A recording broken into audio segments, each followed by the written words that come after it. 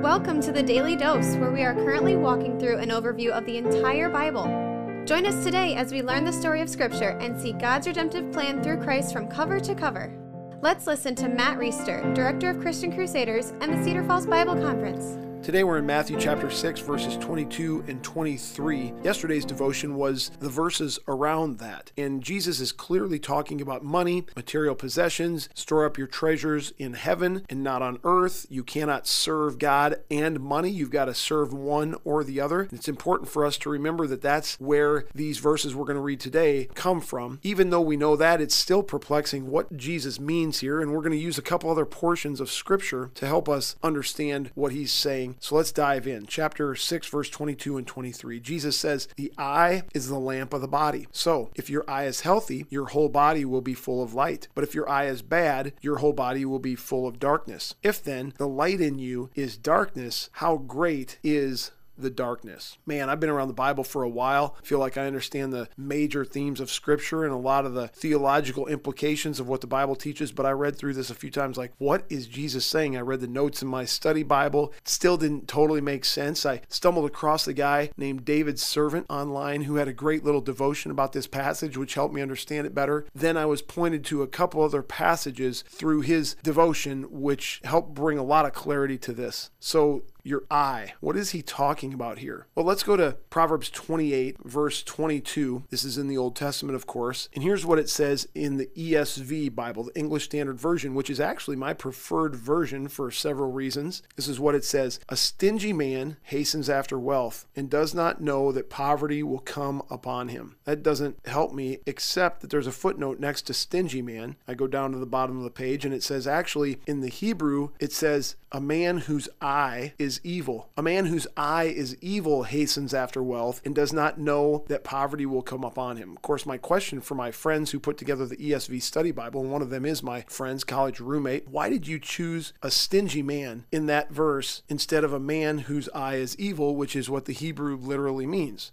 I'd be interested in his answer to that question. Nevertheless, it is what it is, and this is talking about somebody who's greedy, somebody whose eye is evil. Somehow this is referring to greed or chasing after money, hastening after wealth. And so let's go, that's interesting. So Jesus is talking about a bad eye in the context of money. Proverbs is talking about a man whose eye is evil with the context of greed or material wealth. Make a note of that. And let's go to another passage. This is in the New Testament. The parable of the workers in the vineyard. Jesus tells this great parable that he's going to pay people a day's wage to work for him. He doesn't have enough workers at the beginning of the day who agree to work for him for a day's wage. So as the day goes on, he hires people and he promises them all a day's wage. They get to the end of the day and it's time to pay the workers in the vineyard.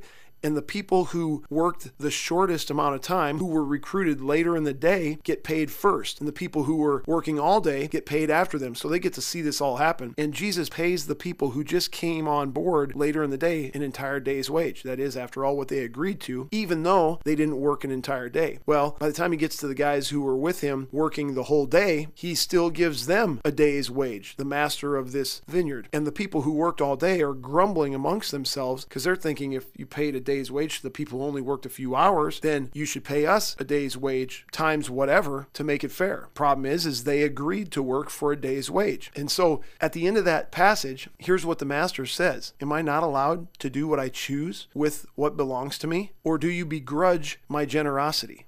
That's the ESV Study Bible again. If you go down to the footnote that is indicated there, it says that actually a way you could interpret this is, or is your eye bad because I am good? Another reference to a bad eye with regard to people who are greedy or who think they're being treated unfairly financially, even though they were treated totally fairly based on the terms that they agreed to. So this bad eye, this evil eye, in Proverbs is somehow related to the bad eye that Jesus is talking about in Matthew in the context of money and wealth. If your eye is healthy, your whole body will be full of light. But if your eye is bad, your whole body will be full of darkness. If this bad eye is in reference to greed or money or chasing after wealth or putting priority on earthly possessions, then this makes complete sense in the context of what Jesus is talking about. He's saying, guys, if you look at money through a greedy lens, if you pursue wealth in a self-serving, store up treasures on earth sense, to use the words from yesterday's devotion, then this isn't just going to be bad in terms of how you view money and material possessions. It's actually going to corrupt your entire being. If your eye is bad, it's unhealthy and you don't have clear vision. You don't have loyalty and devotion to God primarily. But if your eye is bad, your loyalty and your focus and your allegiance is impaired. It's primarily focused on money. And not just that, but that's going to poison your entire existence toward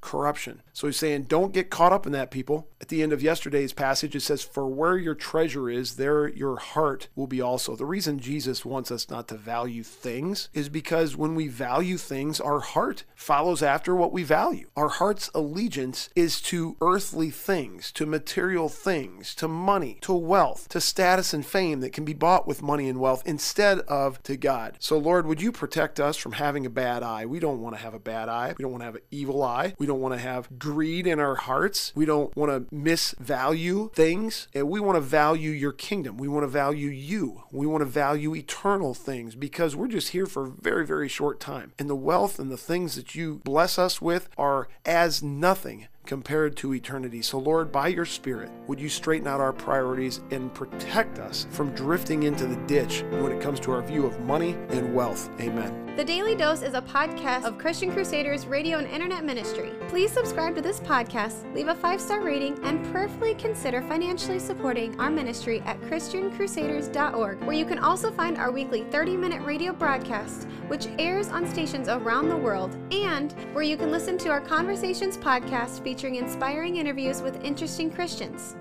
We also want to highlight 2 ministry partners. First is the Cedar Falls Bible Conference, whose conference videos and schedule of year-round events and activities are available at cedarfallsbibleconference.com. And please consider joining us for their 101st annual conference on Saturday, July 30th through Saturday, August 6th in 2022. Second, if you or someone you know could benefit from an anonymous online Christian mentor, please visit issuesiface.com, which is provided by Power to Change Digital Strategies, our other ministry partner. Thank you for listening, and may God richly bless you.